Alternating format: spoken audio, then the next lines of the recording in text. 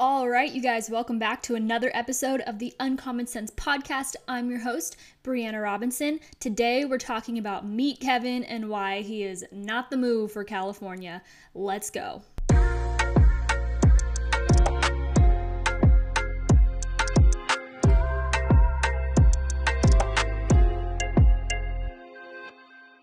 We're going to start off with the one thing that I do like about him and his plans, but that is unfortunately not going to come without a little bit of criticism, and that's gun rights.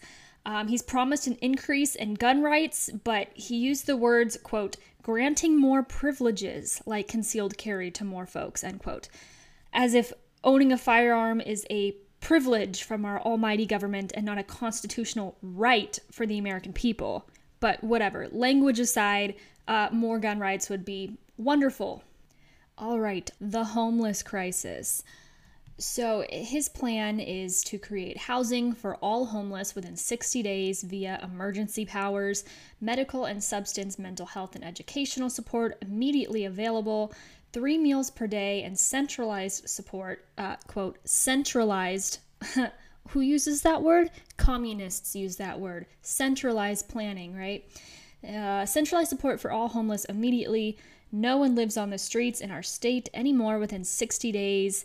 And then he goes on to talk about how the National Guard is going to be in charge of taking care of the homeless and the future facilities, that's what he calls them, that are built. There's so many problems here. The 2 main contributing factors to the homeless crisis is that the cost of living here is just too high and addiction. So even if his plan of declaring and using emergency powers and using taxpayer money to build these future facilities and do all this rehabilitation and whatever and getting everyone off the streets in 60 days works, we still haven't addressed the root causes of homelessness. So we're just going to have homeless back on the streets in no time at all. My grandpa was homeless for 14 years because he was an alcoholic. After he got off the streets, he spent the rest of his life working at a homeless shelter and helping other people get off the streets. He chose to be homeless. And that's the sad truth. A lot of these individuals choose to be homeless. I know this from the conversations I've had with the community, with the homeless people. I have a huge heart for the homeless, and I've spent time working with them for many years. I've been down to Skid Row. I spent the night down there. I've hugged these people. I've heard their stories. I've held their hands while they poured their hearts out to me about their children, about society, about God. It's not a job skills problem, and it's not something that can be solved just by getting them off the streets in 60 days. It's a mental health, addiction, and cost of living problem. These future facilities are not going to solve those issues. So his plan with these future facilities sounds lovely. Like, who wouldn't want all the homeless off the streets in 60 days? But the reality is, it's not going to solve the problem. It's going to be very expensive, and it's neglecting the root causes. Kevin also wants to implement a carbon tax. We will be the first state in the U.S. to institute a carbon tax, yay California, and he plans to punish, quote, polluting industries. Sounds awesome. As far as the blackouts go, because if you don't live in California, maybe you don't know, but we have rolling blackouts. Oftentimes in the summer, people will be without air conditioning or power for 24 or more hours, which is brutal because it can get up to 122 degrees in some areas. He plans to build smart grids with a focus on solar and wind farms. Quote, authorizing improvements to existing natural gas infrastructure to help transition us to a fully green grid within the next 20 years. That sounds a lot like Gavin Newsom's plan to ban gas cars and only do electric. It's more Democrat climate crisis propaganda. We already know how ineffective solar and wind is, how bad wind turbines are for endangered species and animals. These things are incredibly expensive, not to mention how bad solar panel production is for the environment. It really is a lie. And so this is just, it's not a solution at all. It creates other problems. A solution can't create more problems than the original problem. That's not a solution. It's pretty words, pretty promises to give you an illusion that this guy knows what he's doing and that he has the answers and he can save California. Sounds like all the other politicians we've been dealing with, does it not? He also plans to legalize gambling and build casinos. Gambling creates a massive social health problem. How does this help the homelessness and mental health crisis that we are experiencing here in California? Social researchers have found that an addiction to gambling is one of the root causes of homelessness. Gambling creates a dopamine kick, it becomes addictive, it becomes a drug. This is going to hurt California more than it's going to help it. All right, moving on to the housing crisis. He plans to build 500,000 new housing units a year instead of the current 80,000, and he's going to do this using California state emergency powers. So again, using emergency powers. He says that the state will control all building and safety rather than local building departments. Did someone say socialist? I do agree with his push to make permits fast and free, though. That's awesome. Less regulation is better.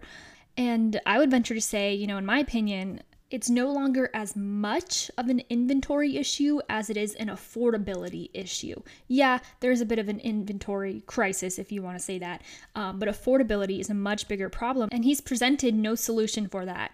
The cost of living here is just far too high. And the reason I say that inventory isn't as big of an issue as affordability is because California is actually experiencing a population decrease. I'm sure you've all heard about the California exodus, decrease to the point that California lost a congressional seat because of it. Our population, our numbers are dropping. So Kevin, my question to you is, why are we focusing so much on inventory and nothing on affordability? And just as a little icing on the cake, he says, quote, "We'll also streamline statewide construction of new housing communities, towns, developments, and will do so with sustainable wind and solar farms and an emphasis on faster transportation into nearby metros." Oh, he is just a Democrat's dream come true. And then we have the future schools. Yes, that is what he calls them. He says students graduate debt-free, for free, at 18, ready for career placement. Okay, cool. Graduating at 18, ready for career placement doesn't sound horrible. It's the whole for free part that really gets me, because you and I both know nothing is free. So who's paying for those future schools? These schools combine college, trade school, high school, and financial education, which sounds awesome. I wish our public education system looked a little more like that.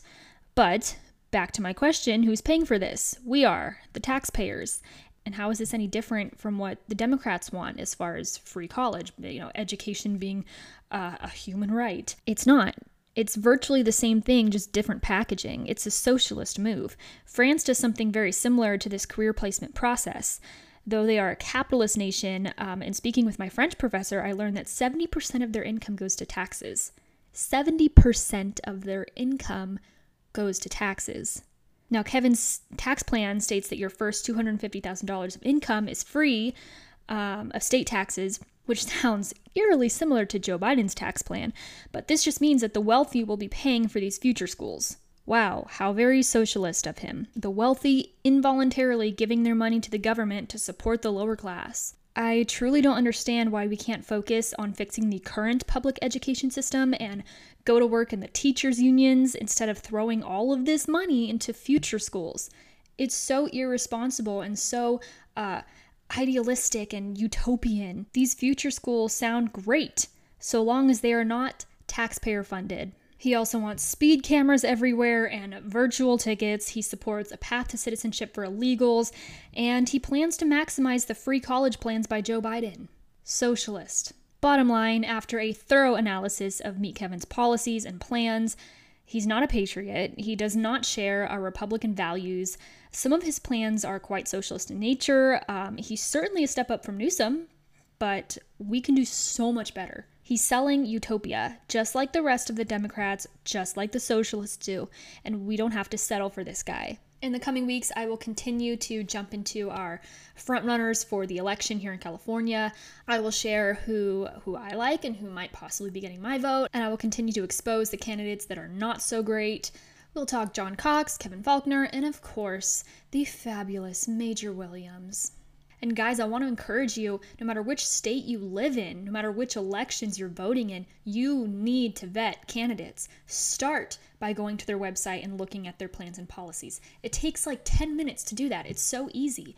And then from there, listen to what other political commentators may have to say about them. Research them on the internet. Look at what they've done in the past, what they've accomplished, right? Look at their track record. All the things. Vet these candidates. I'm so sick of these rhinos and these losers who just sell us out and make our lives miserable. You guys, it's so important to vet candidates. If we don't, we have lost the country. I am not being dramatic. I'm perfectly serious. If we don't work harder at vetting these candidates and electing patriots, we have lost the country. It's so important for you to do your research and not to rely on what other people have to say. You need to do your own research. You need to hear from lots of different sources, and you need to pray for discernment to make strong decisions that will save this nation. It's not in Trump's hands. It's not in Charlie Kirk or Candace Owens or Ben Shapiro's hands. It's in our hands, the people. And so you need to do your part and do just a little bit of research on the front runners for whatever election your state is facing. Local, state, federal, all of them. Do your research. It's concerning to me how many Republicans just jump on board with a candidate after only hearing one or two of their policies and plans. Like I've seen so many people jump up to support Meet Kevin because he supports more relaxed gun regulations without looking at any of his other policies, which are quite socialist in nature. Have we learned nothing from the past? The right can be just as easily fooled and emotionally manipulated as the left. Research. We have to vet candidates better. Thanks for listening. I hope you guys have a fabulous rest of your week, and I'll talk to you in the next one.